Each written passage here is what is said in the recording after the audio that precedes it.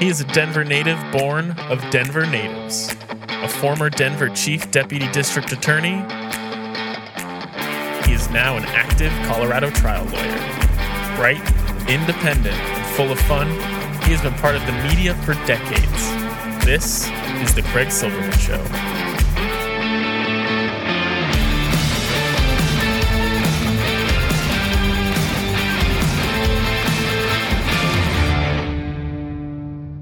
Oh, what a world, what a life, what a day. Saturday, February 5, 2022. We have an incredibly great show. These are stressful times, made more stressful by Donald Trump, who gave a speech in Texas proving his bigotry once and for all.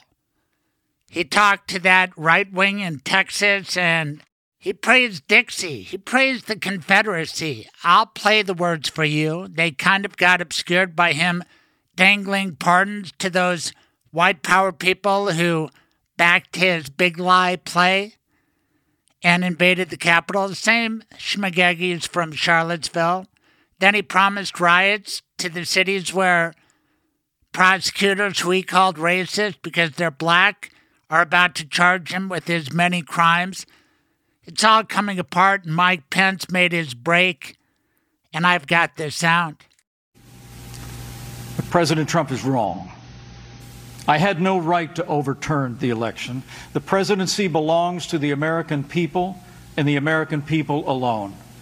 And frankly, there is no idea more un-American than the notion that any one person could choose the American president. Under the Constitution, I had no right to change the outcome of our election. Now that's a big deal. Mike Pence is a Christian. He represents some very religious parts of the Republican Party. Which side will they choose, Donald Trump or Mike Pence? I think there's real division here, and that's a good question for political candidates now. Are you on the side of Mike Pence or Donald Trump? Let's hear Denver Trump Radio ask candidates that. It's not enough to say, is Joe Biden really president? Of course they need to say yes. Ask them about January 6th. Ask them about his praise of Texas. My goodness, what a great guest I have for you right now. Chris Tomlinson is one of the authors of Forget the Alamo. And I think he wrote most of the book. Forget the Alamo, The Rise and Fall of an American Myth. Chris Tomlinson worked decades for the Associated Press covering foreign conflicts. He's seen ethnic clashes. What an experience level he has. And he's a fantastic writer. This book is amusing, fun. Chris now writes business columns for the Houston Chronicle. And before you get to hear from him, let me tell you what the rest of this show is about. Our troubadour, who comes through better than ever. He always comes through, but my goodness, I told him what this show was about. And he gave me the song New Last Chance, which fits the Alamo so well. It's at the back end of this show, after Chris Tomlinson. And then I also have sound related to Mike Pence, because when I went to the White House, July 25, 2017, got to interview a bunch of people right outside the West Wing, the Oval Office. I didn't get in there. I got in the press room and all of that. But among the many people we got to interview was Mark Short. Mark Short, who was then legislative liaison for Donald Trump, became chief of staff for Mike Pence. He's cooperating with the January 6th committee. I sized him up that day, and now he may be the key to the truth coming out, because he's not said, I won't testify like Jen Ellis, hiding the truth from the American people. He stepped up. That's why Pence probably stepped up. He knows his people. I also got to interview Mark Lauder that day, who was Pence's press secretary. My goodness, the people I've met. I've got the sound of the Mark Short interview, because he's going to be a major figure in this drama. You can hear Dan Caplis and myself at the back end of the show live. Now it's recorded, but we were live from the White House, and it was pretty darn cool. But back to Chris Tomlinson, the lead-in Donald Trump last Saturday night in Texas. Listen to what he said. From Houston to Austin, from Dallas to El Paso, from the Red River to the Rio Grande, the people of Texas live and breathe the fierce spirit of independence, and the Lone Star State has always embraced the cause of American freedom like no one else or like no place else. This is the state where William Travis, James Bowie, and Davy Crockett made their last stand at the Alamo. I love the Alamo. This is the state where a small band of patriots from the Battle of Gonzales, armed with a single cannon, stared down a foreign army that was so powerful and declared, "Come and take it." And Texas is the state where generations of farmers and ranchers and sheriffs and lawmen, cowboys and cattle hands, prospectors, pioneers helped build up the greatest nation in the history of the world, and we will never let any socialist or communist movement take that away from us. Oh, just one more thing before we go to Chris Tomlinson, because I want to set the scene of being in Washington at the White House during the Trump administration. This was prior to Charlottesville, and Dan Caplis and I were talking about the experience, and I told him how I took Sam to see the play Hamilton. It moved me. I remembered when Mike Pence got addressed from the stage after he enjoyed the show, and we debated whether that was appropriate or not. But those actors and the crew probably knew better than I did the scope of this administration. This was not just another vice president. This was vice president to Donald Trump, whose remarks in Texas you just heard. And I should have heard his words more clearly before, when they were perhaps more subtle. He's been a bigot for a long time. Anyway, he had a lot of power, and the people from the stage lectured Mike Pence. And I didn't necessarily think it was right or wrong, but after I saw Hamilton, I was thinking about it, and I told Dan Caplis, and we were doing this right at the White House. Give it a listen before we come back with Chris Tomlinson. We're right outside the West Wing, the Oval Office. It's unbelievable. And Dan, you went and saw Hamilton on your recommendation. My son and I went up to New York, saw Hamilton. A lot of talk about vice presidency in that play. And it's so apropos of American history. Thomas Jefferson, of course, his legendary battles, went to the Jefferson Memorial today. But remember, Mike Pence went to Hamilton and got lectured. Mm-hmm. But I was thinking, aside and apart from that, how the play must have struck somebody who's so involved in day-to-day, the 45th president of the United States. This has been a trip through American history for me, culminating in being here at the White House. What a great time to be with you, Dan Caplis. It's just, how do you feel being here today? Oh, lucky. Very lucky, because, I mean, think of the moment in history we're living through. So this administration, has the good fortune and the challenge, to be in power at a time that's going to shape America for better or worse for probably the rest of its history. Michael, of course, is a great sponsor of my show, but more than that, he's my lawyer, my end-of-life planning lawyer, and I've got 2 dogs. What about you? I have 2 dogs right now as well. And not only do you love your dogs at home with your kids and your wife, but you get involved with dog issues in your law practice. Tell everybody about that. So I will write pet trusts, which is you can earmark money to take care of your pets. A lot of people, they've got their dogs and they love their dogs. But then if somebody were to, if you were to pass away, who's going to take your dogs? Who would love your dogs as much as you do? I don't know that anybody would love your dogs as much as you do. But I grew up with dogs, and so if I were to pass away, then my parents or my siblings could take the dogs. So when you set up a pet trust, you can dictate who's going to get those dogs, and then who you can leave money to take care of the dogs as well. I like working with you, and I think you are ahead of your time. You have 15 different locations. How cool is that? It is nice to be able to go to all the different locations and, meet people where it's comfortable and more convenient for them. And nobody wants to drive from one part of Metro Denver to the other to meet with a lawyer. You will come to them. Yep, and I'll deal with traffic so you don't have to. Tell us how people can get in touch with you.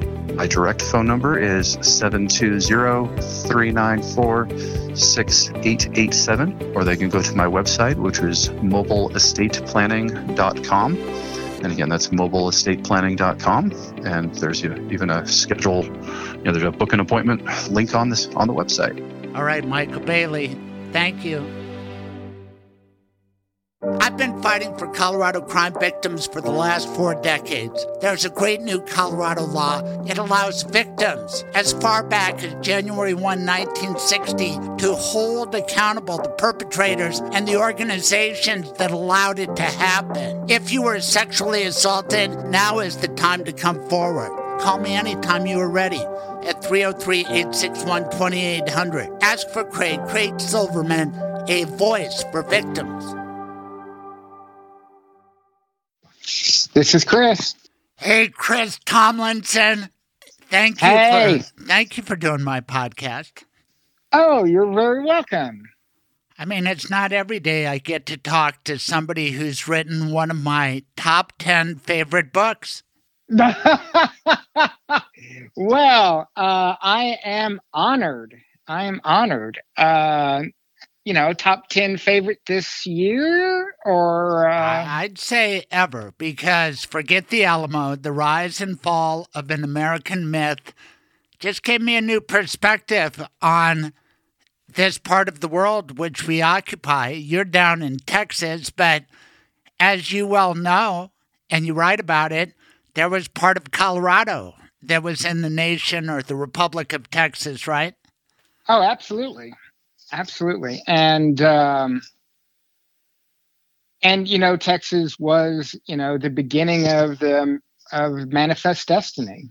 So, yeah. Right. So your history is my history, our history, American history. And that's why I wanted you on. And I know you've done probably countless podcasts and whatnot, but how many since Donald Trump came down to Texas Saturday night and gave that speech? No, you're the first one. You are absolutely the first one. Everybody focused on his dangled pardons and his call for the biggest protests ever against the 3 African-American prosecutors in Atlanta, Washington, New York. It was shameful, but I think people missed what he said about Texas at the end. And I'm playing that for my podcast audience. Did you focus on that? Did you subject yourself to listening to that stuff last Saturday night? I did not. As a columnist, I wrote a lot about Trump while he was president, and I try to give him as little publicity as I can now that he's out of office. And I write about business, economics, energy. I leave the politics to other people. So now was that because you're a successful, super smart columnist, or because your bosses said, "Hey, let's move on to other things now"? No, that was me. My bosses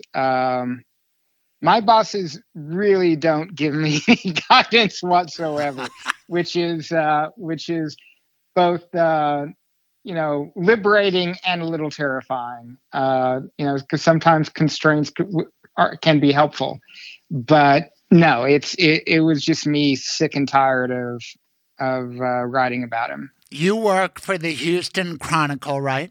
Right. My column appears in all of the Hearst newspapers in Texas. That's amazing. But I don't want to bury the lead. And the reason I wanted to tell you, and you're smart not to subject yourself to this, and I did it to write a column that really was, I have some new things, but what else can you say about Trump? But I will say that I thought about your book right when he said it. He said from Dallas to El Paso, from Houston to I forget where else he said, but he said how great Texas was, the Lone Star State, and then he started to talk about his love of the Alamo. And William Travis and James Bowie and Davy Crockett. But then he said something that Texas, ever since it was formed and fought a foreign army, is the way he put it, foreign army. And he said, and they formed the greatest nation there ever has been, which I'm thinking, is he talking about America or the Republic of Texas, which was, in part dedicated to slavery. And that included part of Colorado, by the way. So I'm thinking this just went by. And he talked, even if you give Texas, forget about when it was its own nation, it said Texas has distinguished itself from its first moments in this country. And I thought about the Civil War and the decisive, terrible event for America that Texas was a part of the South because they were good fighters. And I went to the Texas Capitol, summoned by Beto O'Rourke. I saw those monuments to Jefferson Davis and these guys. And it stunned me as a Colorado boy who really didn't start thinking hard about Texas until I read your book. So I'll shut up and let you tell everybody about your reaction to what I told you Trump said. Okay, well, I admit I saw on Twitter some of his comments quoted, and with Donald Trump, most of what comes out of his mouth is word salad, based on vague impressions of what he thinks people are proud of. His comments clearly indicated zero knowledge about the history of Texas. The fact that it was part of Mexico, that a group of white people basically stole the land from a sovereign nation, the Republic of Mexico, so that they could establish one of the most militant slave nations in world history after the Mexican Congress tried to ban slavery. So, I can't make any sense of what Trump said, except that, he was repeating comments that he heard other people make an hour earlier. Or he's reading something off a teleprompter, but somebody who I think does understand Texas history wrote that, and they're proud of that affiliation with the Confederacy. And you wouldn't have those big monuments still up on your Capitol unless a sizable part of your population liked them there. Am I right?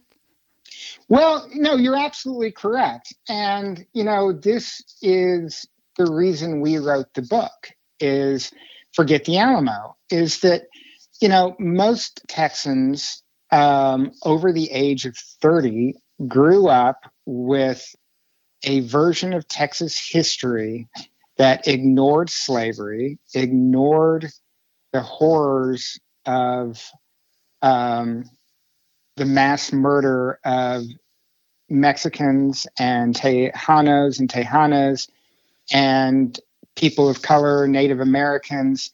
So much of what Texans think they know about their history is based on these fairy tales about the lost cause, of the Civil War, that it was really about states' rights and liberty and not about enslaving people and keeping people in chains. The story of the Alamo under what we call the heroic Anglo narrative is about white people fighting for liberty against an oppressive dictator, when it was really about maintaining slavery.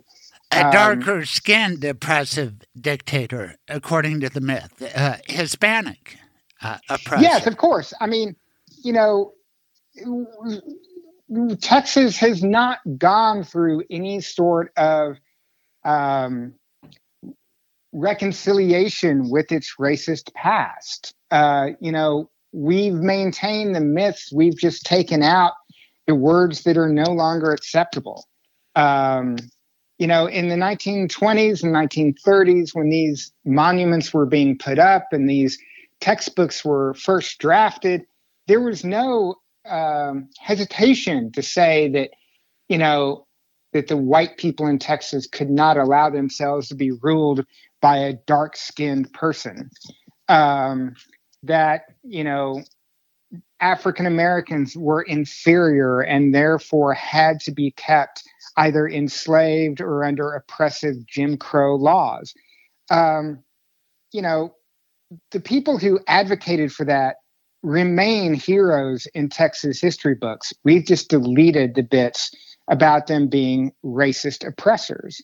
And that's I think what you saw in Trump's speech, and it's what you see in Texas public schools still. Right.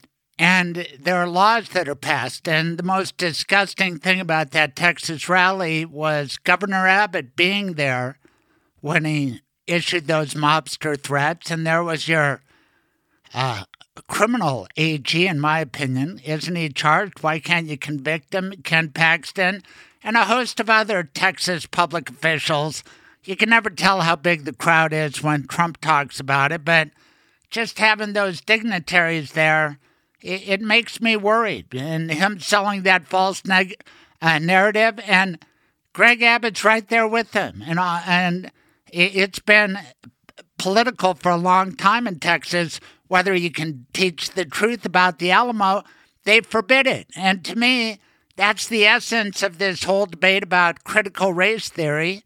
I'm not that smart, even though I'm a lawyer and I went to law school and I hear it's a law school principle, but it comes down to just teach my kids the truth. And I want them to read Forget the Alamo by Chris Tomlinson, because that's the truth. You guys back it up and you put it out there in such an enjoyable way. Don't you think your book is really relevant to this CRT debate? Oh, undoubtedly. I mean, critical race theory, which is something I think I learned about in the early 1990s when I was at university, and completely forgot about until my book came out and people accused me of spreading CRT. It's this idea, and it's a perfectly valid one, that our racist past, that our systematic oppression of people of color 50 years ago still resonates in society today, and that our work towards having true equality and equity in the United States is not over, that we still have some things to fix, that we still have racism in this world, and we still have institutions that are that conduct business in a way that has racist outcomes. That is only a radical thought if you're a white supremacist who's worried about losing your privilege in today's society. And that is who shows up at Donald Trump rallies. It is this older white person who is really uncomfortable with the fact that Texas is no longer 60% white. It is now only 41% white. And by 2025, this state will be majority Hispanic. And so these are people who are afraid of losing their power and privilege. And so they grasp onto these old myths and legends, not fully understanding how racist they really are. They show up not just at Trump rallies, but at the voting booths in Texas. And damn your laws. It's horrible. My God, you have one drop box in Houston. We have about a gazillion in Colorado. I understand why a lot of you guys come to Colorado now. It's to get away from the forced education and just, for a lot of reasons. But it's not isolated. This myth of the Alamo goes way beyond Texas, and I can only imagine the grip it has on Texans.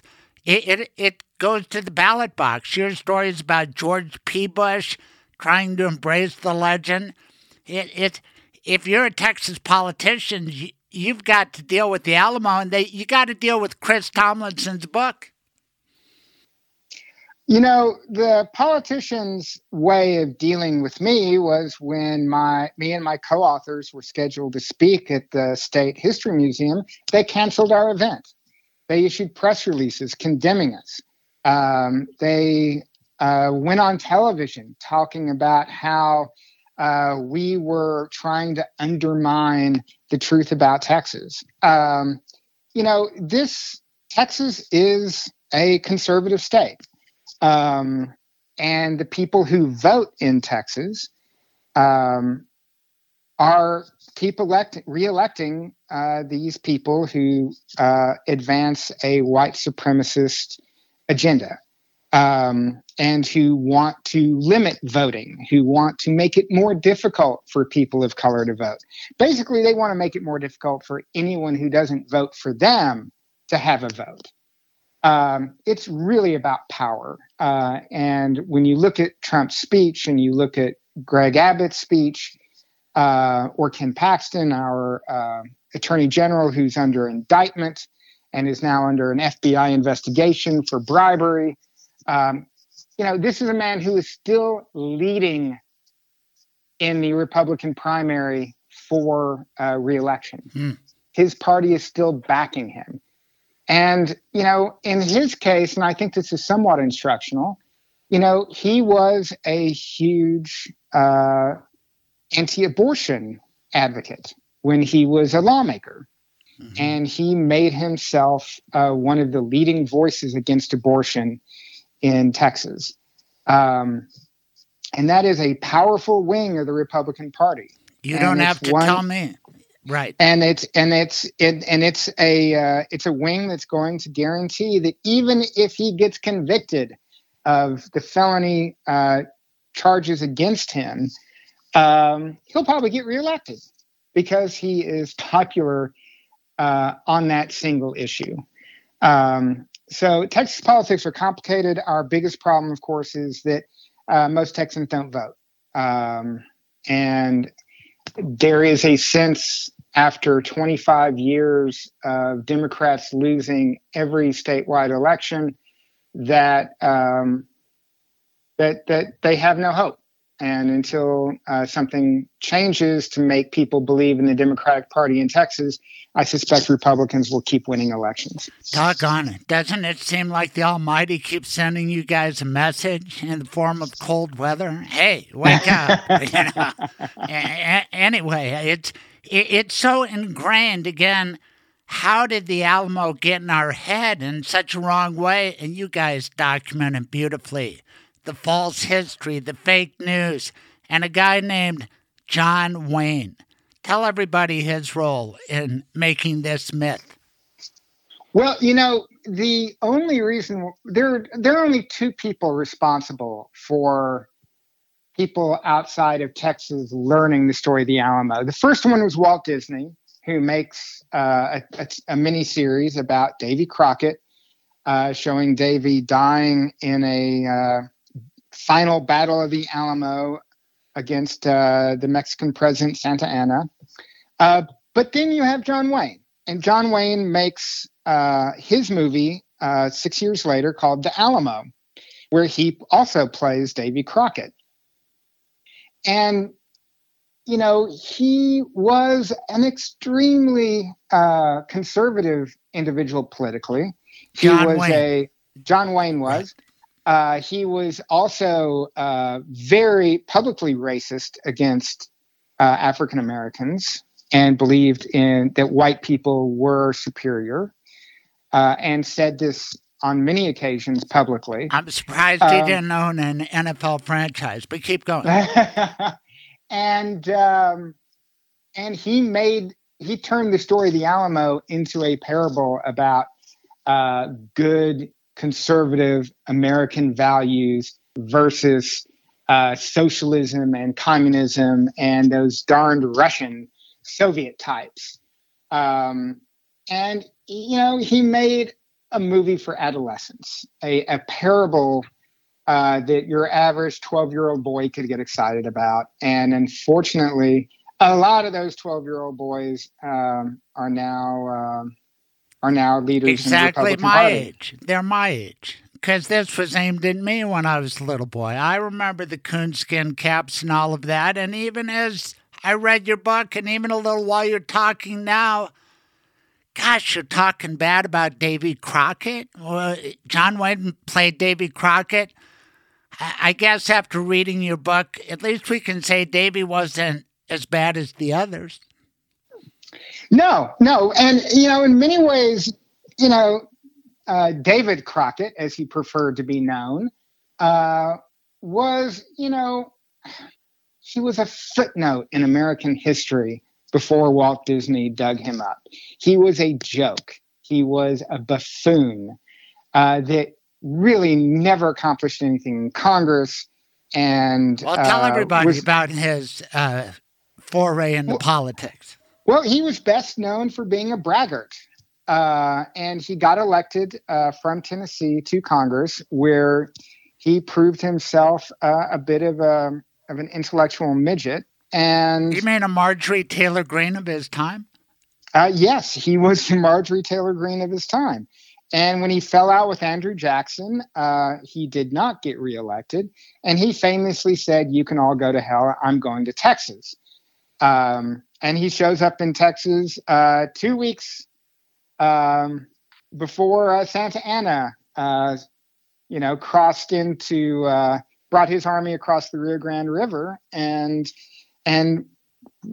went to San Antonio to put down a rebellion by a bunch of Americans who snuck across the border. Davy Crockett was the original illegal alien coming into a foreign nation and causing trouble. He did not fight to the death. He surrendered. He begged for his life and tried to convince Santa Anna that he really wasn't there to fight. He was just a naturalist who had happened to stumble into the Alamo at the wrong moment. And Santa Anna wasn't buying it and ordered his men to summarily execute Crockett in front of the Alamo. And we know this because the Mexican army, being trained in the fashion of Napoleon, kept very detailed records and reports, and several officers described this as the fate of Davy Crockett. But that doesn't make good TV, so Walt Disney has him swinging old Betsy, his rifle, over his head, which is a complete fabrication. Oh, my God, what a sacrilege. Is that kind of discussion criminal in Texas? If you said that to an 8th grade class, would you leave in handcuffs?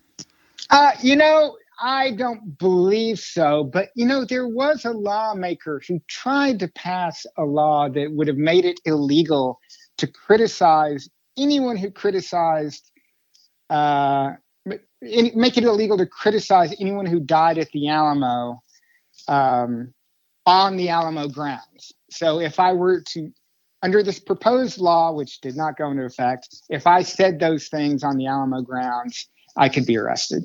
And that's just the beginning. We now have this law here where we're not allowed to teach anything to white students that may make them feel uncomfortable about being white.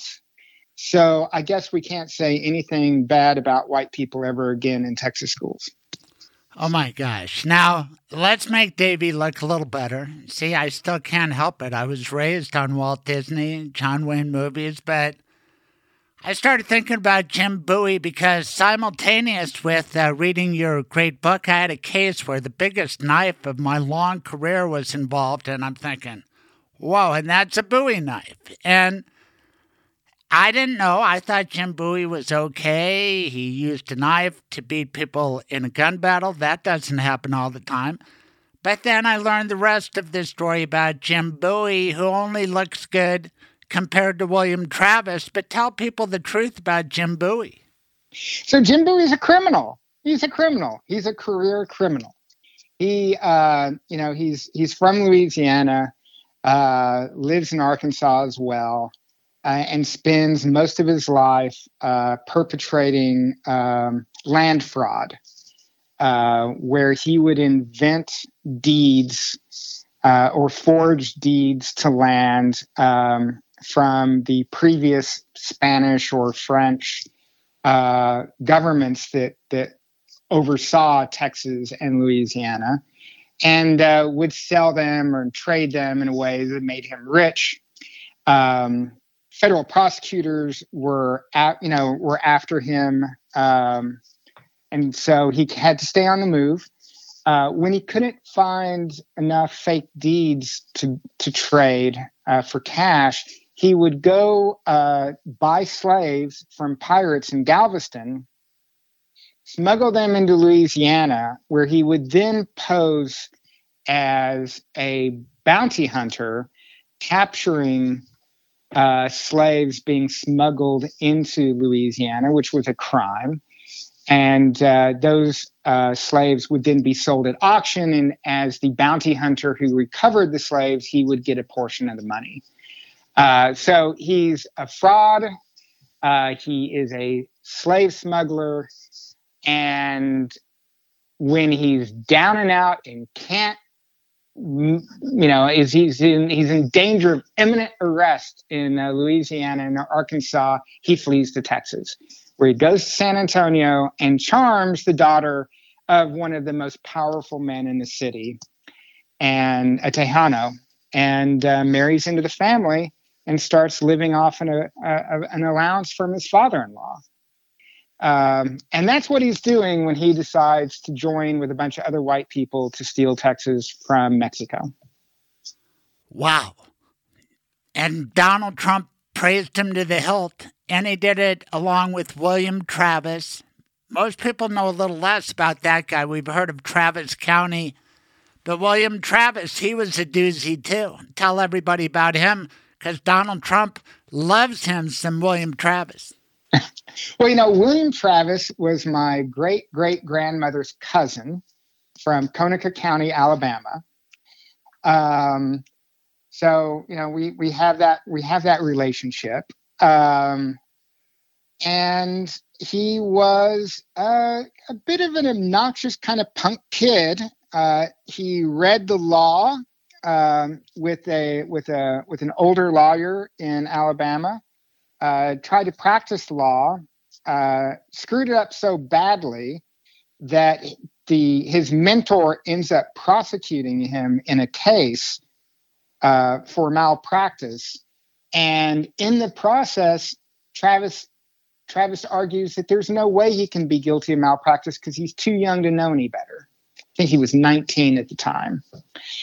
He does do a little bit of wills, does some probate law where he manages to basically swindle slaves from his clients, take them for his own, and then sells them, and that's how he makes some money.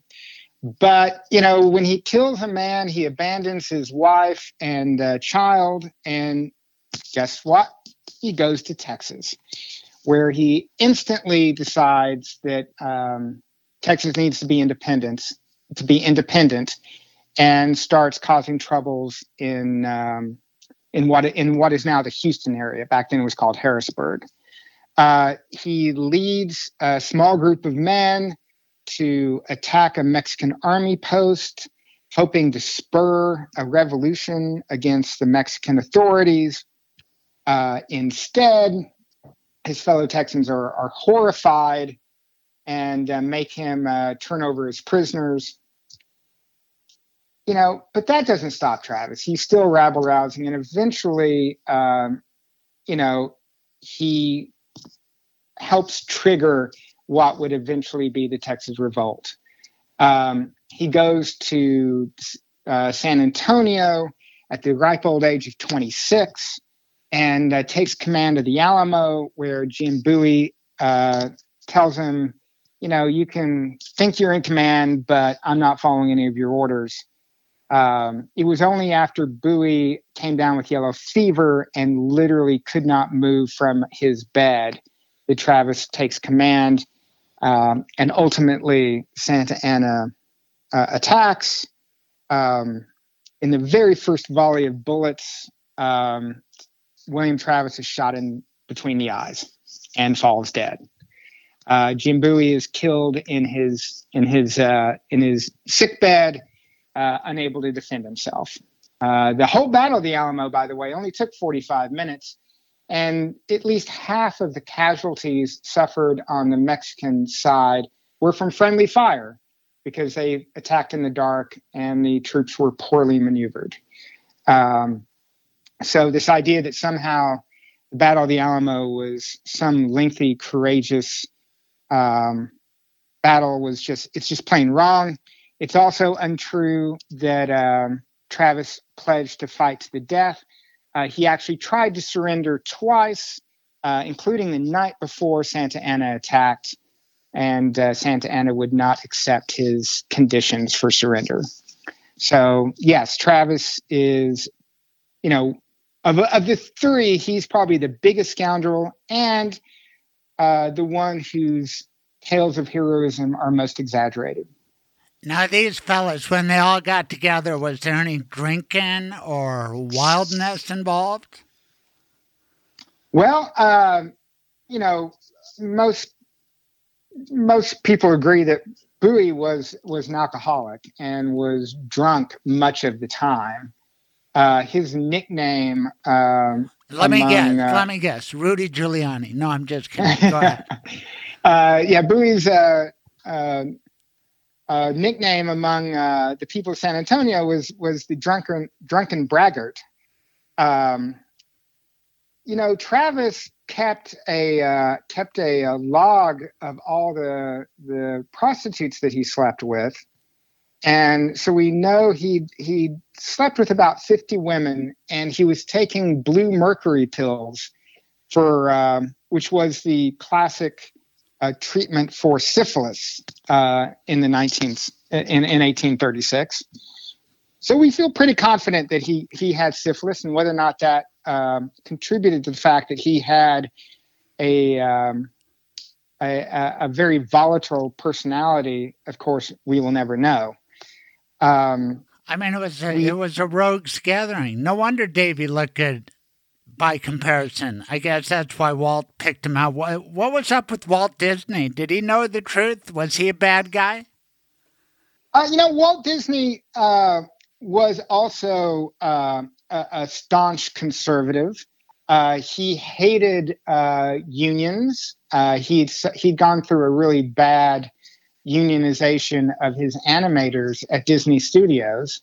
And he wanted to develop a series of TV shows that had these self-reliant American heroes as examples of American stoicism, as an anecdote to this idea of organizing, of where the Democratic Party and Franklin D. Roosevelt and the New Deal. He was opposed to all that, and he wanted to make it look bad. I think he knew the truth about Crockett, but that didn't keep him from completely reinventing Crockett's personality. He was also a drinker. He was a jokester. He liked to tell tall tales. Davy or Walt or both? Davy. Okay. Davy. But, if you watch the Walt Disney series, Disney turns Crockett into this, dour, quiet, very taciturn character, which is historically inaccurate. It's just, that's not the Davy Crockett of history. He was more like Matt Gaetz than Gary Cooper. Exactly. Uh-huh. Exactly. Who knew? I didn't know before I read your book, and I never really thought hard about Texas and how it got settled, but in a nutshell, it was a pretty wild place. The Comanches ruled the roost, and Mexico owned the property, at least on paper, once they had their revolt against Spain, the prior owner. And then Mexico said, we'd like people from America to come in, work the land, settle it, civilize it. And they said, we just have one condition. You got to work the land yourself. We don't like slavery. We cast that aside when we got rid of those Spaniards. They discriminated on the basis of race. We don't like that. So the southern country of Mexico said its most northern part is supposed to be slave-free, but these guys just wouldn't respect it. Am I right? That's right. That's right. I mean, it was a tough spot, right? And the laws changed frequently as the debate over federalism. And this is the thing: is you often hear traditionalists talk about how the Texas revolt against Mexico was about federalism. Well, the only part of federalism that was important to the white people in Texas was slavery, because the federal system left some wiggle room for slaves or for indentured servitude or for some form of peonage. And that was why the whites, the Anglos in Texas, were holding so desperately to this idea of federalism. And so when Santa Anna established a central governmental system that would lead to the abolishment of slavery, that's really when the rebellion took off.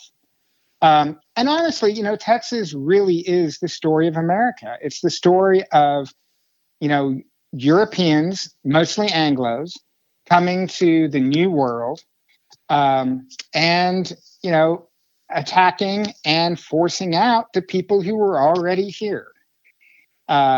Texas was the start of Manifest Destiny. Taking Texas into the Union in 1845 led to the Mexican-American War, which of course ended with the United States taking over New Mexico, Arizona, California, Utah, Colorado, right? That was all acquired as a result of the Texas Revolution. So, the idea that it was just the Texans who were racist, maniacs ethnically cleansing the Southwest, no, we were just the first ones to do it. And the entire history of the Western United States is the story of Texas and the story of white supremacy and ethnic cleansing. And it's had repercussions that are profound, including a tradition in Texas. We don't really do it in Colorado. Fortunately, we don't do a lot of things you do in Texas, but do Hispanic kids get punched in the arm and white kids say, hey, this is for the Alamo? Well, no, I'm not so much anymore.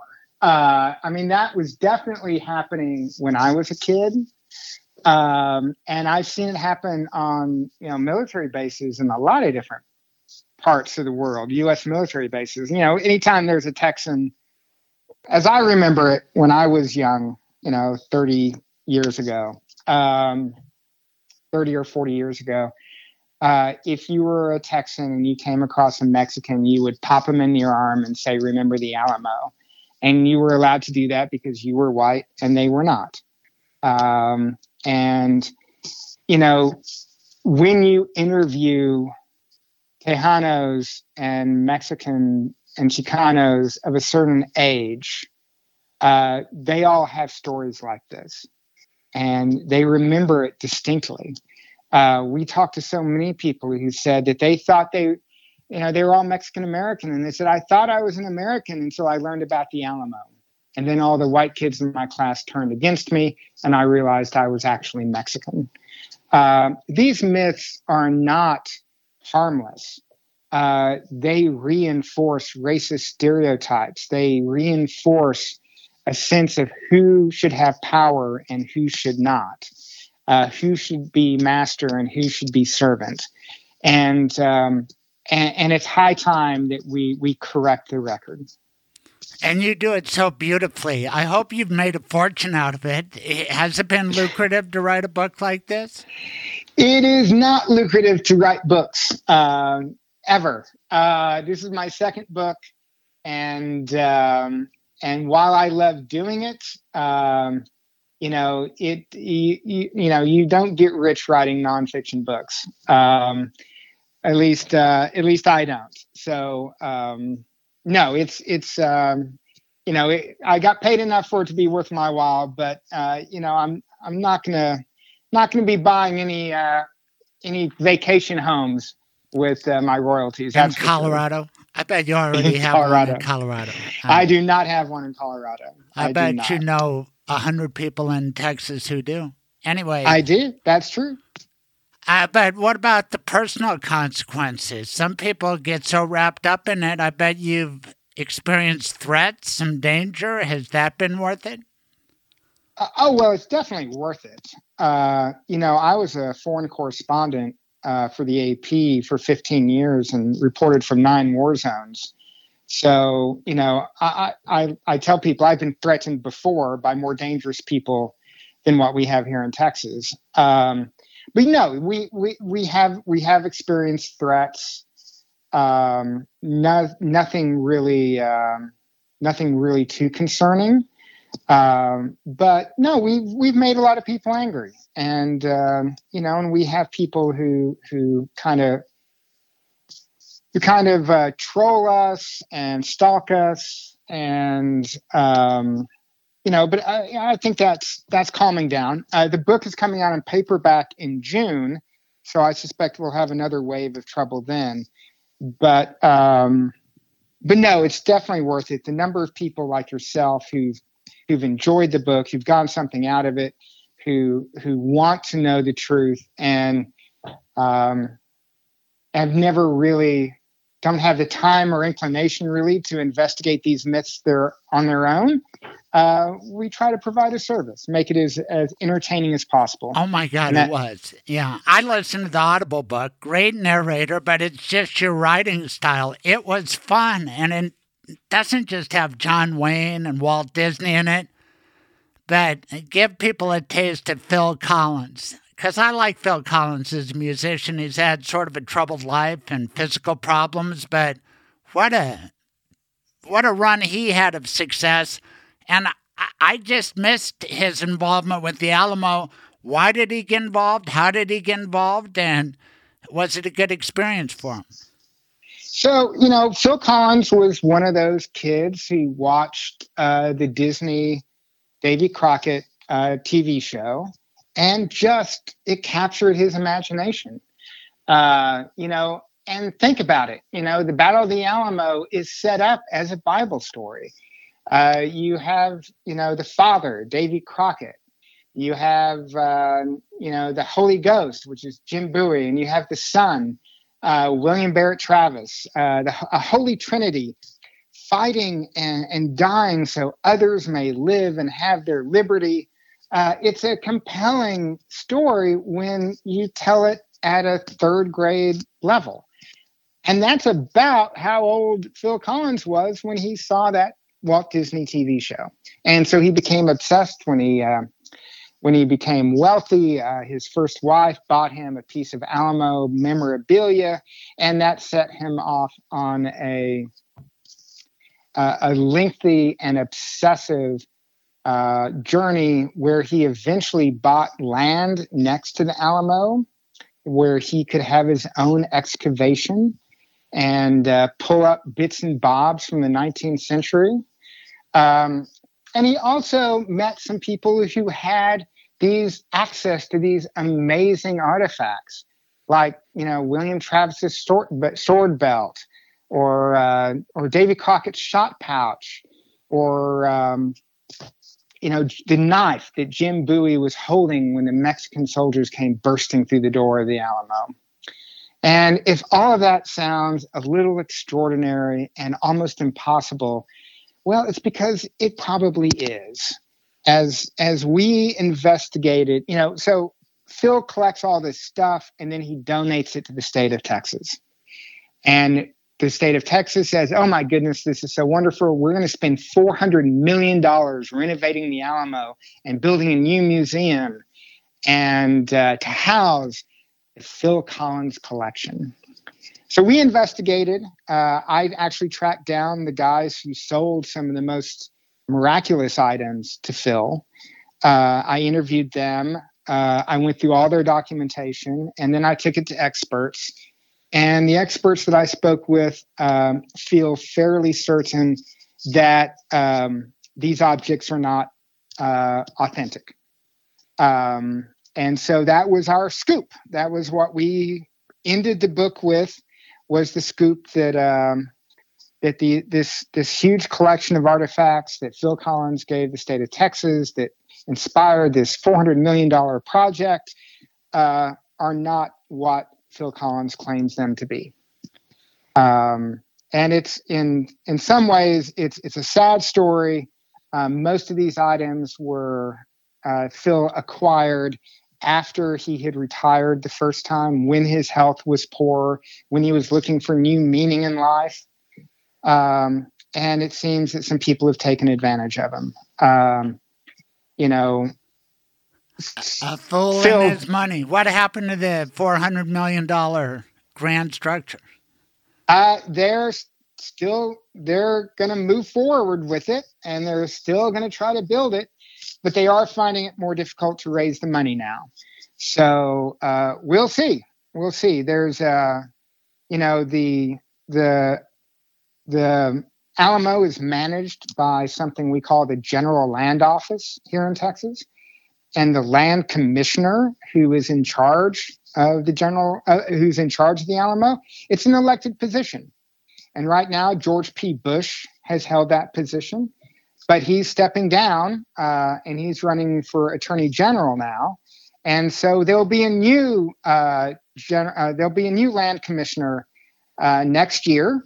And so we're kind of waiting to see who wins that election and what they decide to do with the Alamo now that we know that the Collins collection does not have proper authentication. Wow. You're in one of my top 10 books. I had the good fortune of having Colorado author Rick Riley on, his book, Commander-in-Chief. And I'm a golfer, and if you are and you read that book, you just can't look at Donald Trump the same way again. If you read Forget the Alamo, you just can't look at Davy Crockett and the myth of the Alamo the same way again. And I bet a lot of people just won't read your book because they don't want to have that feeling. Well, what's interesting to me is that young people are not surprised.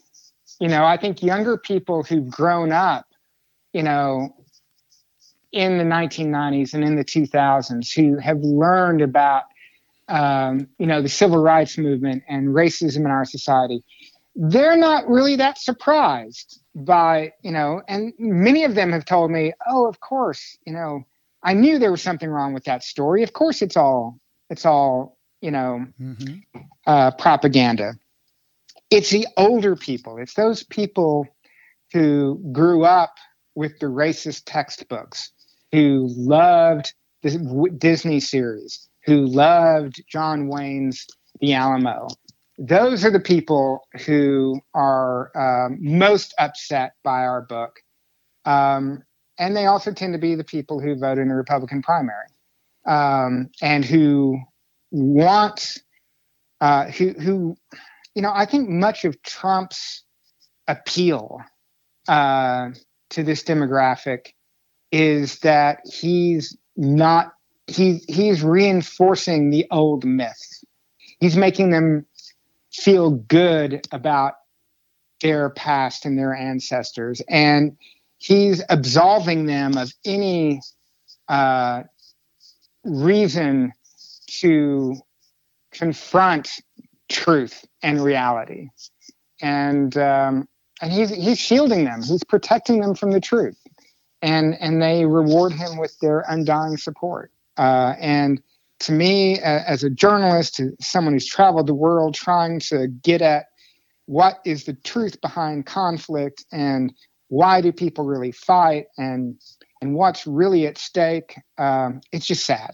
It's just sad. Right. And you use the powerful words, white supremacy is at the heart of it. And the brave historian Kathleen Ballou at the University of Chicago, she says you can draw a line from the formation of Aryan nations, the order up in Northwest America in 1983, and then they came and killed a Jewish talk show host, Alan Berg, in Denver, and then based on the Turner Diaries, a bigoted book about white supremacy that turned on Bruce Pierce, who killed Berg, and then Tim McVeigh loved that book, and he carried out Oklahoma City. And then we saw them in Charlottesville, and those same people on January 6th. Don't you see that straight line? You're a lot more well-traveled than me, but she drew that line. Do you? I do. I mean, it's, the whole idea that North America should be a white nation is itself the result of colonial white supremacist philosophy. You can't deny that. Why else would it be okay for people from Europe to come here and commit mass murder to grab the land? That can only be justified if you believe that the people who came here are somehow superior, right? And this is the underlying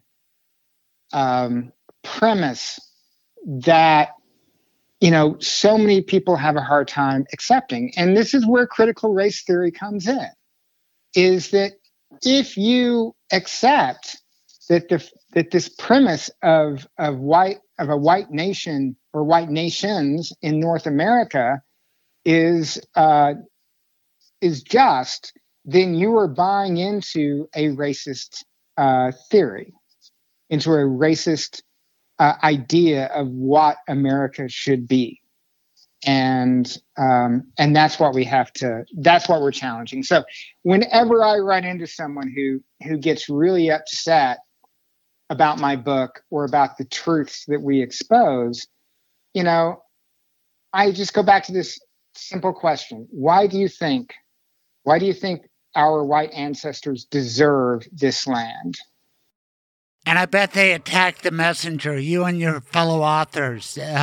What did they accuse you of? I think you guys, you didn't have an agenda, or are you a commie, pinko, hate America first guy?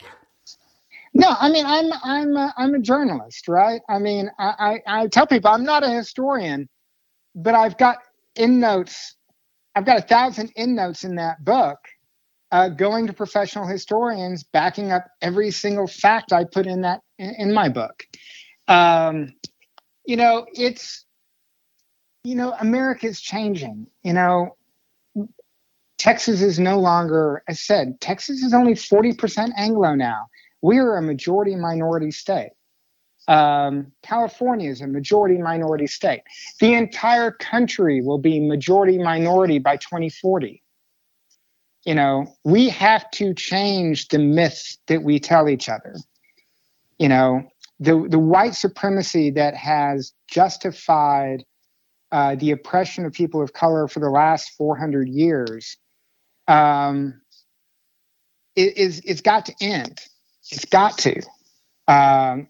We have a chance for the United States to live up to the promises that the founders have made that we have never fulfilled, which is this idea that we are not a country of blood and birthright and land. We're a nation of ideas, and where you were born or the color of your skin does not matter.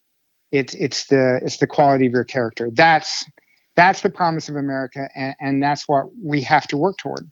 And it's not a zero-sum game. If other groups advance, great. It doesn't mean that we decline or anybody declines. I don't identify as white, and I'm glad about that. But I have identified as super guest in you, and I just need to ask about that experience with Associated Press. I know a lot of people with AP, including Dean Singleton, who ran it for a little while, a media mogul here in Colorado, and Larry Rickman at the Colorado Sun worked forever at AP, and then he's done other things. What was it like for you? Where were you a foreign correspondent? So, I was a war correspondent. I joined the AP in Rwanda in 1995. I'd done some freelance photography for them in South Africa during the end of apartheid in 1994. I later became the East Africa bureau chief, responsible for 14 countries in East Africa. I was the lead reporter at the Battle of Tora Bora. I was the only AP reporter at the Battle of Tora Bora in Afghanistan. I was the lead embedded reporter during the invasion of Iraq. I reported from Lebanon and Somalia and South Sudan and I said 9 wars overall, and of course numerous natural disasters. And so I've seen a lot of conflict. I've seen a lot of ethnic conflict. I've seen a lot of bigotry and violent ethnic cleansing. And my first book, Tomlinson Hill, was about my family's slave-owning history in Alabama and Texas, where I kind of did my own reconciliation commission and tracked down the descendants of my family's formerly in the descendants of the people my family enslaved, and wrote a book about them and about my family and about the story of America. I find that I am happier, prouder, and have a better understanding of America, my nation, my culture, and my history by knowing the truth rather than believing in fairy tales. I feel the same way after reading your book. You are so smart. Where are we headed in America? Have we gone over the edge? How do we back away from the precipice? I think, I'm not as pessimistic as some about the future of our country. I think, my family was involved in the Ku Klux Klan in the early 20th century. They were local leaders, and, some of my ancestors led lynchings. And from studying that period, I know that America periodically goes through these bursts of jingoism and bigotry, and I think we're going through something very similar to the rise of the Klan in the 1920s. What I know from history, though, is that these things burn themselves out. Because they're so stupid. I mean, that's part of bigotry. You got to be pretty stupid. Well, that, and also you age out, right? I mean, I was talking to a group of clergy, and every one of them said, yeah, there's this period in people's lives, like between 50 and 65, where people are just so angry and hateful and resentful, and they're looking for people to blame. And then something happens around 70 when suddenly minds open and the anger recedes, and, it's not as bad as it once was. Now, was this statement made before or after Fox News? Well, no, this was made during a book talk, about recently. 6 months ago. All right. 6 months ago, right? You mean at age 70 they switch off Fox News and start watching sports or something better? Or they start reading books like Forget the Alamo, there you go. And they're not as vexed by it. Mm-hmm. So I think people age out. I also think these things burn themselves out, right? I mean, the Klan overextended itself. Its leadership became more and more crazy, frankly, and more extreme and more violent. And as that happened, people began to turn their backs on it. And when the criminality was exposed, support for the Klan really evaporated in 3 years from being a majority. We went from having state leadership in Texas being openly pro-Klan to the Klan basically becoming part of the underworld in the shortest 5 years. So I think I think we're seeing the apex of Trumpism because of the midterm elections and because he's still popular. But I suspect that Trump's popularity will plummet after the midterms, and his support within the Republican Party will plummet as people realize that if he runs for re-election, it would be a disaster. Because remember, at the end of the day, this is all about power and privilege more than anything else. Right, but I just worry that may be too late, because if you have Matt Gaetz and Marjorie Taylor Greene ascendant in that caucus, they may appoint Trump Speaker of the House. They're capable of wacky things. I don't know, but I learned a lot more about the Klan from your book, and I read the book about Grant, who fought in the Mexican-American War and realized that it was wrong, and then after Lincoln's death and during Reconstruction, he had to put down the Klan. But never in American history have we had a guy as powerful, a former president of the United States, who's on the wrong side of this. And so to me, I'm a former Denver prosecutor, 16 years, and I'd like to prosecute Donald Trump. And it seems to me the January 6th committee could do what you are talking about. Maybe I'm issuing a prayer right now, that they pull down the pants of this emperor with no clothes. And it will be humiliating to back him once we realize what he did, whether he's put in jail or not. We just need most of America to say, you did what? Get out of here. Yeah, and I think there will always be, a 25 to 30% hardcore that will never abandon Trump. But I think we can certainly shave off 10, 20% of his supporters. Of the American people who support him now, through exposing his lies and his crimes. And I think that will happen. I think it will. I hope so, unless they get short. They cut short.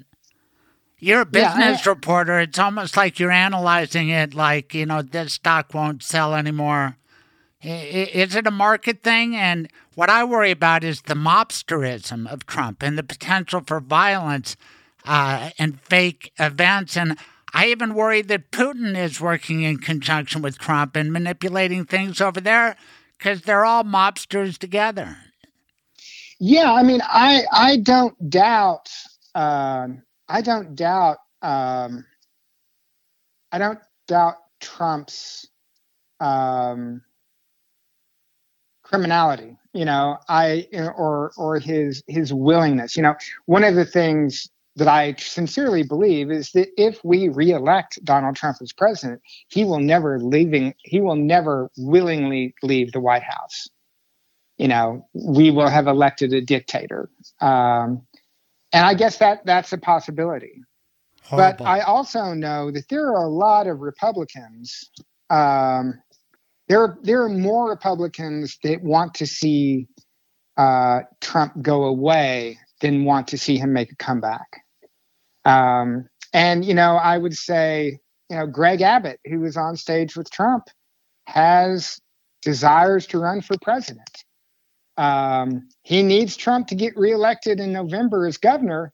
But as soon as once he wins that race, though, Trump becomes a challenger, becomes an obstacle to Abbott's desire to be be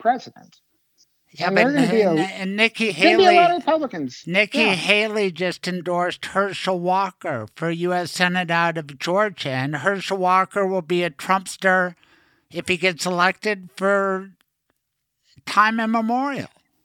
Yeah, we'll see. I like your optimism. How are you at stock picking? You're a business reporter. Give us a stock tip. I'm actually forbidden by my employer from picking stocks. I hate to break that to you, but no, that's all right. That's a conflict of interest in my business. I was just kidding, but my son's a business student, and after hours today, we're doing this on Thursday afternoon. We'll publish on Saturday morning, but Amazon reports bad news and then the stock goes up? I never understood that. Can you explain that to me, Mr. Smart Business columnist? Stock prices are a reflection of the market's expectations for future earnings, not past earnings. So it's never what has happened. It's always what may happen in the future that determines the price of a stock. You are brilliant, Chris Tomlinson. I cannot thank you enough. Your book rocked my world.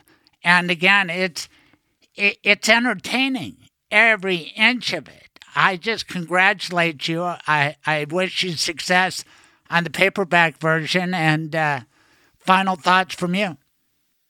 I have witnessed a lot of horrible things in my career, covering 9 wars from the front lines.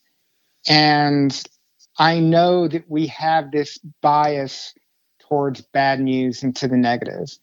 And my life lesson is that it's important to maintain optimism. It's important to not lose faith in humanity. Because for every bad actor you see out there, there's more than one good actor. And they'll figure it out. It may take longer than we want, but we're going to figure this out. You are terrific, Chris Tomlinson. What's the best way for people to buy the book, to put the most money into your pocket? Well, you can buy it from your local independent bookstore of your choice. Either online or in person or curbside, doesn't matter. I will get paid the same no matter what bookstore you buy it from. And so go to your independent and keep a local business in business. Thank you, Chris. All right. Take care, Craig. Thank you very much. You're welcome. Thank you. Bye-bye. It's hot in here. Did that toaster catch on fire? It wasn't that. You choked on that bite of burnt bagel. Why is everything all red? The heat is unbearable. Where am I? Excuse me, Your Dishonor. May I step in on behalf of my client? Mr. Silverman, proceed. Tell me one redeeming good thing your client did. He was a faithful listener to my radio show. Not good enough. He had decency and compassion for his family. He did end-of-life planning with Michael Bailey. The Michael Bailey? That is kind to your loved ones. That is smart and way too decent for this place. Your client can go. And what about me, Your Despicableness? Why should I? Michael Bailey is my lawyer, too. Go on, then. Get out of here. Now, part of that was serious and part of that was fictional. But you will die someday, and if you don't make a legal plan, the government will make one for you. Call my lawyer, Michael Bailey. His rates are reasonable, and he can meet with you and your spouse wherever you want and on weekends and evenings. 720-394-6887 or online at mblawllc.com. Now back to the Craig Silverman Show. Hey, maybe you know my voice and me from the first half of my career when I was a Denver prosecutor, or maybe you know me from my time on the radio and now on my podcast. But my real job for several decades now has been to fight in the civil arena for victims of crimes. I've been fighting for Colorado crime victims for the last 4 decades. If your life has been damaged through the misconduct of others, there's a great new Colorado law, and it's for you. It allows victims, as far back as January 1, 1960, to hold accountable the perpetrators and the organizations that allowed it to happen. If you were sexually assaulted, now is the time to come forward. Let's expose the truth. Let's get you some justice. Let me be your voice. For a confidential consultation, call me anytime you are ready at 303-861-2800. Ask for Craig Silverman, a voice for victims. Hey, Troubadour. How's it going? Hi, Craig. It's going good. How are you? I'm fantastic. I have a fantastic interview with Chris Tomlinson about the Alamo, and I asked you for a good song, and boy, did you deliver again. So you liked New Last Chance? I don't like it. I love it. Oh, that's great. It's got the Dave Gunders elements. You know what that begins with? Nature. And what's the biggest part of nature? The sun. You've got it in there a couple of times. And just expand on that, because it's so cold. I like talking about the sun. What is it about the sun and you? The sun in all of us. The sun is the source of life, right? And also, I think a lot of things rhyme with it. You've got that, and the double meaning of S-O-N, which is what you call Riley, your puppy. Yeah. Now, you grew up all over. Me, a Denver boy, but didn't you spend some formative years in Texas? Yes, my boyhood, and I know you're going to be speaking about the Alamo and the book. I was so thrilled the day my father told me he was going to take me to the Alamo to see it. So tell us about it. It was, I remember that my biggest impression, the most dramatic impression was the fact that it was so small. In my mind's eye as a boy, I expected something huge, this great fortress, and it's really a very small little fortress. Here's the cool thing about a podcast, and I listen to a bunch as well. We can't all read long books, but if you listen to this interview with Chris Tomlinson, you will absorb the message of Forget the Alamo. But by reading the book, I realized, because I went to the Alamo, same impression, it's tiny, but there were barracks that aren't there anymore. And you know what's going to be there if certain Texas politicians have their way and the money's been appropriated? I don't know. A big museum full of alleged Alamo artifacts donated by Phil Collins. Now, Phil Collins, the great singer, he had too much money. He's about our age, and he had some injuries that prevented him from doing his music. I thought he was great. What do you think about it? Love Phil Collins. Yeah, I'm not aware of his injuries. I didn't know that something he had happened. A neck injury that prevented him from drumming and whatnot. But he grew up on the Disney and John Wayne version of Davy Crockett. Didn't you think Davy Crockett was a great guy when you were growing up? Sure. Oh, Davy Crockett was a big-time hero of mine as a young boy in Texas. Gosh, was that a myth? And they do some myth busting, and these guys, Chris Tomlinson, primary among them, they did the research to discover really that Phil Collins got swindled and a bunch of people made money off the myth of the Alamo that wasn't true. But the worst part is just the story isn't right. These guys, Davy Crockett, Bowie, Travis, all of them. Daniel Boone, right? No, not Daniel Boone. Daniel Boone wasn't there. That's a different story. Sam Houston. No, Sam Houston survived. He was away. Okay. As was Stephen Austin. They were kind of the lawyer, politician types. But these guys, what a motley crew, but they died a real death. And you know what they died for? What were you taught? Well, I guess they died for, the United States, America, defending our territory from the Mexicans. Of course, we had stolen it from Mexico. It was their land right at that moment. Yes. And what was the beef about? Well, it was Santa Anna and his troops that came. I mean, I thought it was, as a boy, I think it was just kind of unknown to me, but probably territorial in its nature. Well, a lot of disputes have a territorial aspect, but just as we had a civil war over slavery, Mexico was more progressive because they'd gone through colonialism with Spain, which were some racist sons of guns, and they would divide the Mexicans based on skin color and Native American or Native Mexican heritage. And they said, you know what, as all enlightened people eventually do, they said, we're not going to have slavery. We don't believe in it.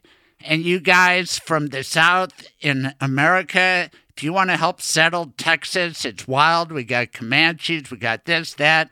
If you'd like to grow an economy, please come and be part of our country. But we don't allow slaves. We just can't have them. We don't approve. But these Southerners, like Travis, Bowie, Davy Crockett, they believed in slavery. They came from the Old South, and they brought their slaves, and they fought over it. And that's what the Alamo was about, really. Yeah. They died. They fought for slavery, and in this case, it was the North fighting the righteous South as opposed to our Civil War. Right. And Texas in the middle of it. And Texas has some terrible history that they still have not reckoned with. No doubt.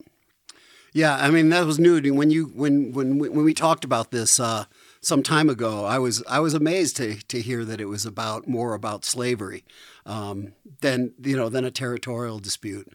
But you know what? These guys died real deaths. And as they waited in the Alamo writing letters, which is part of your beautiful song we're about to play, they weren't necessarily terrible people. I'm sure some of the soldiers had never even met a black person or owned a slave. But they were commanded by others who had this vision, and it's sad. Your song's a little sad, but it's like a plaintive wail. Give me one more chance. I'll do better, right? Right. I'll do better, yeah. The music is fantastic. Simple lyrics, but I hear, is that a flute, a fife? What is that? I think that was a recorder. I played that, and so if it's a little out of pitch, you'll have to forgive me. No, it's good, and I like this stark ending. That's not usual for you. Why did you think this was a good song? About a soldier, some guy sitting there realizing Santa Anna's about to wipe us out? Well, it can be interpreted that way. I think I thought of it as a soldier, writing a letter to his lover, knowing that soon he would probably be killed. Right. The beautiful point Chris Tomlinson makes is we can't just say it's about Texas because Colorado was part of Texas, and as a result of the Spanish-American War, which quickly followed, that's how Colorado became a state. And it's manifest destiny, and we have to kind of face up to the fact that, we did some things as America, and to me that's critical race theory. It's a law school concept, but you and I have kids, and we want them taught the truth, right? If the Alamo really happened that way, don't create a myth. Tell us what really happened. Right, yeah. Well, it's really interesting to look at it from a different perspective. And you're right. Everything I knew about the Alamo was kind of a Walt Disney creation. Right. It's a marketed thing, kind of like the NFL. I'm blown away by this Brian Flores lawsuit. NFL riding high. Have you ever seen better games than what we witnessed? And then this lawsuit drops, allegation against John Elway, and it was a sham interview. What are your thoughts about that? Well, I've just heard about that. I listened to an NPR interview, and man, it's going to shake things up. I mean, I don't know what happened. I think it's going to be pretty significant though for the NFL. I love the way your song starts, one by one. How many black head coaches do you think there are in the NFL? 32 teams. I don't know, Craig. You would know that. I gave you a clue. Yeah. One. Yeah. And so is that proof of discrimination? I remember as a boy just there being no black quarterbacks. Right. And you had Jimmy the Greek saying they don't have the necessaries. And Howard Cosell was a bit of a racist, this and that. Right. And he called Alvin Garrett a monkey on Monday Night Football. Caught a lot of flack. But, we're beyond that now. We can see that black quarterbacks are great. And it came down to, can they make the decisions? Are they smart enough? And they proved it. They proved it in the last election, too, now, didn't they? Anyway, they certainly have the capacities to be a great head coach or the president of the United States or a general manager, but it's kind of a good old boys club, especially among ownership. And I'm so disappointed that Robert F. Smith, a Denver East High guy who made a fortune, owns Vista Capital, has the money to buy the Broncos with chump change, African-American, Denver, and he said, I'm not going to buy the Broncos. What a shame. I wish he could be turned around on that because he's the kind of guy we need. And he said, I'm going to dedicate myself and my life to giving people the right to vote. And isn't that what it comes down to? When I was in Texas, I've got this mantra that civil rights are voter rights. If you can't vote, then you don't have any civil rights. It's fundamental. It is for our democracy. It's fundamental to have, ease of voting. And I think it's a shame that this whole thing is coming up. That's limiting access to to voting, and it's all based on the lie that you've talked about so many times. And nowhere is that more profound than Texas, which already has low voting turnout. If the people of Texas turned out, Chris tells me, and he lives in Houston, Texas would go a different way, and America would go a different way. And it's so crazy to me that Republicans are complaining about vote cheating when right in front of us we have fake electoral college certificates prepared by Trump and his team. They tried to steal and cheat the electoral college vote, and they're talking about the Democrats cheating. It's unbelievable. And it continues.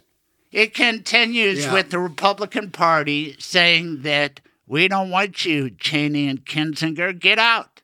And they're giving money to their opponents. Kinzinger already isn't running, but Cheney, it's time for Mitt Romney, who's tweeted against it.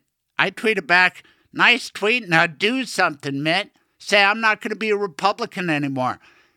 The Republican Party needs to go the way of the dodo bird and the way of William Travis and James Bowie and, dare I say, Davy Crockett. They're out of tune. And you can't keep people down that long. You can't keep people from voting that long, but you can if you keep myths going like the Alamo, which a lot of people still believe. And it still hurts me to say Davy Crockett was a bad guy because I'm almost as old as you. But again, let's get back to your music because I think somehow it just captures what we've been talking about. And you tell us, what inspired you to write New Last Chance? I mean, those three words together are so beautiful. New Last Chance. What a concept. Well, it's an anomaly because a last chance is a last chance. The idea of a new one and someone hoping for that, I think, was kind of the inspiration for the song. And then I wanted it to be, in terms of the instrumentation, I wanted it to be, I wanted it to feel like Americana, something and so that's, it's got the flute, it's got the mandolin, and it's an acoustic oriented song that, kind of brings up a different time for me. It is fantastic. Let's let everybody listen to New Last Chance by our Troubadour, Dave Gunders. Thank you, Troubadour. Thanks, Craig.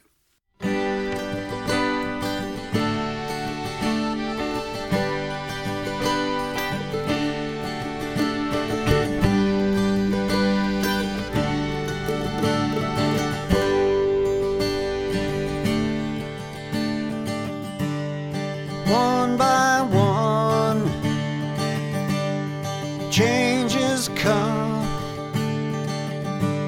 shadows that pass in between us darken the sun. River wide,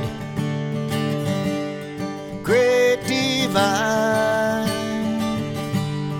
me not listening to you at all. You said goodbye, not thinking about what I could do, just what I can't. Need a new last chance. Feathered and tarred, branded and scarred, seeing you hundreds of miles away, here in our yard,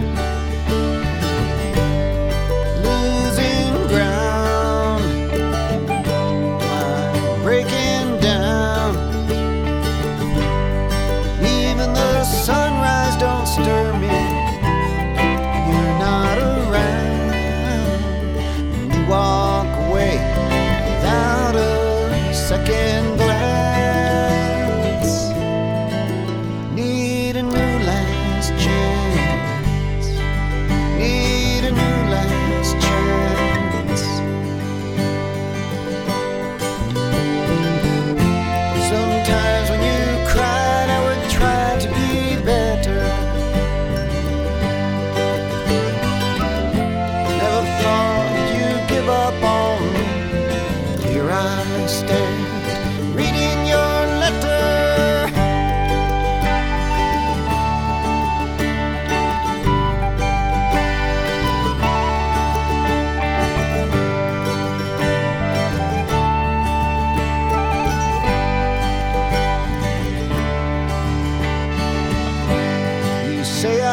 survive, but I'm barely alive. I can't see my future without you here by my side. You walked away without a second glance. Need a new last chance. Need a new last chance. Need a new last chance.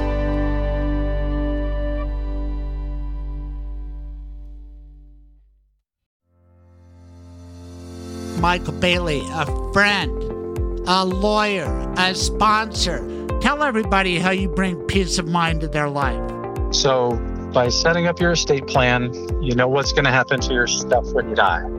You know where it's going to go, you know who's going to get it. We've got everything in place, so we're not running to a court to try to get guardianship and conservatorship as quickly as possible. But then it's an orderly proceeding of things. So, you know, there's already enough chaos with the medical emergency, but the legal part of it and who can make decisions is all outlined. It's all set up. So it's like the smooth transition of power. That's cool, because you can avoid so many problems by having a medical power of attorney and discussing it with a smart guy like Michael Bailey, because who should have this? It's probably somebody close. Who do you trust most among your children to make that call? These are the hard and good questions that you ask every day, right, Michael? Right. And if you ask them beforehand, when you're not in the middle of a crisis, then when a crisis hits, we're not trying to do crisis management and medical emergency and everything else. We're going, okay, we've got a smooth transition of power here. We've got a smooth who's in charge, and we can have that all flow so that we can focus on the care. There are so many things in life that you can fill out a form and save yourself money, save yourself heartache. Some people die out of nowhere quickly, but more often you get sick, you have medical difficulties, so it all goes together. But your system works, it works beautifully. What is the best way to contact you these days? Best way, you can give me a call. My phone number is 720-394-6887. And again, that's 720-394-6887. Or you can go online to michaelbaileylawllc.com. And there is an appointment page on my website that you can use. So either way is fine. Thanks, Michael. Hey, if you like this show, please shout it out on your Purple Apple podcast app. It would be so wonderful if you would scroll down, spot that place to leave a 5-star review, and your personal review. Kind words appreciated. Thanks so much. Tell your friends.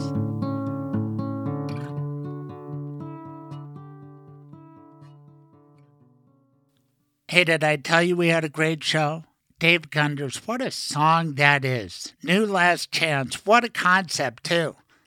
Sometimes you do get a new last chance. It's a beautiful thing if it works out. I hope America has a lot of last chances. Maybe the dam has broken. We shall see. I wanted to give you a little taste of Mark Short. Our encounter with him, the full 7 or 8 minutes. Mark Short, critical witness against Donald J. Trump, if I read these tea leaves right. And you know what it takes to be a witness against Trump? You tell the truth. I'd like to tell you that I took my measure of the man in that brief encounter, and he seemed all right. I didn't know he was going to be a critical figure in American history. Mark Short, then working for Donald Trump. After that, he was chief of staff with Mike Pence. He was in the room where it happened, and now he told the January 6th committee, the Republicans are poisoning the well. Don't listen to the January 6th committee. Boy, am I listening. The American people need to listen, and I think it's going to be so overwhelming. I hope you have a great week. Here's Dan Caplis and myself with Mark Short in Washington, D.C., on the grounds of a house at 1600 Pennsylvania. Have a great week. Now, Caplis and Silverman, live from the White House. Dan and Craig, steps from the West Wing. I have the privilege of spending a few minutes now, 7 exactly, we're told, with Mark Short, Director of Legislative Affairs, really one of the very big brains and talents in the Trump administration, former president of Freedom Partners as well. Talk about a big job. Director of Legislative Affairs. You have health care, obviously, Mark, and then tax reform behind that. We'll talk to you about what's going to come after that. Will it be infrastructure? But health care in the news today, obviously, with this critical vote that's usually a no-brainer, but given the current circumstances, a big win for you and the president, at least getting the vote from the Senate to be able to proceed with a bill. So give us your reaction to the vote today, if you would. Well, thanks for the question. I think that today was a big step forward in ending the Obamacare nightmare. Republicans have promised since 2010 that when given the opportunity, they would repeal and replace Obamacare. Americans are hurting. Americans are hurting under Obamacare. We've seen the premiums that were promised to go down by $2,500 on average have actually increased by over $3,000 per family plan. We've seen insurers in many cases in now 40 counties across America that don't have any insurers next year. 0 insurers on the free market exchange. You've got 1,300 counties that will have 1 insurer next year on the private exchanges.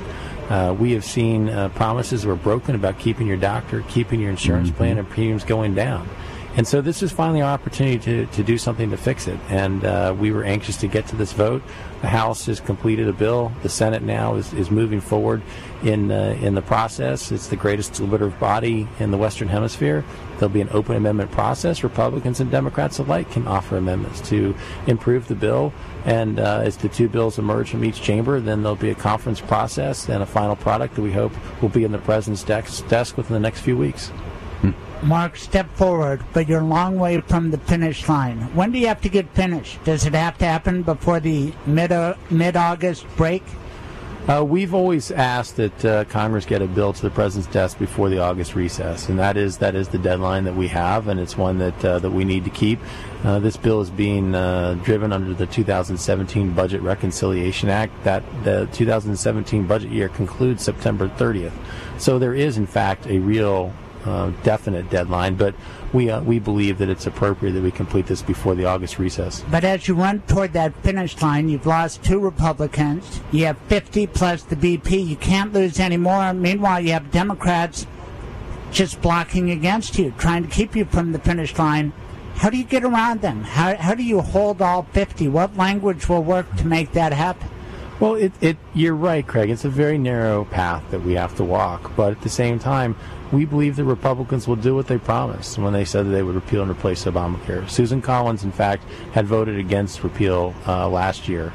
So I think she's in a little bit different category where she apparently is comfortable with Obamacare. But the other members made that promise, and we look forward to them upholding their promise to their voters and their constituents. Mark Short, our special guest director, Legislative Affairs for the President.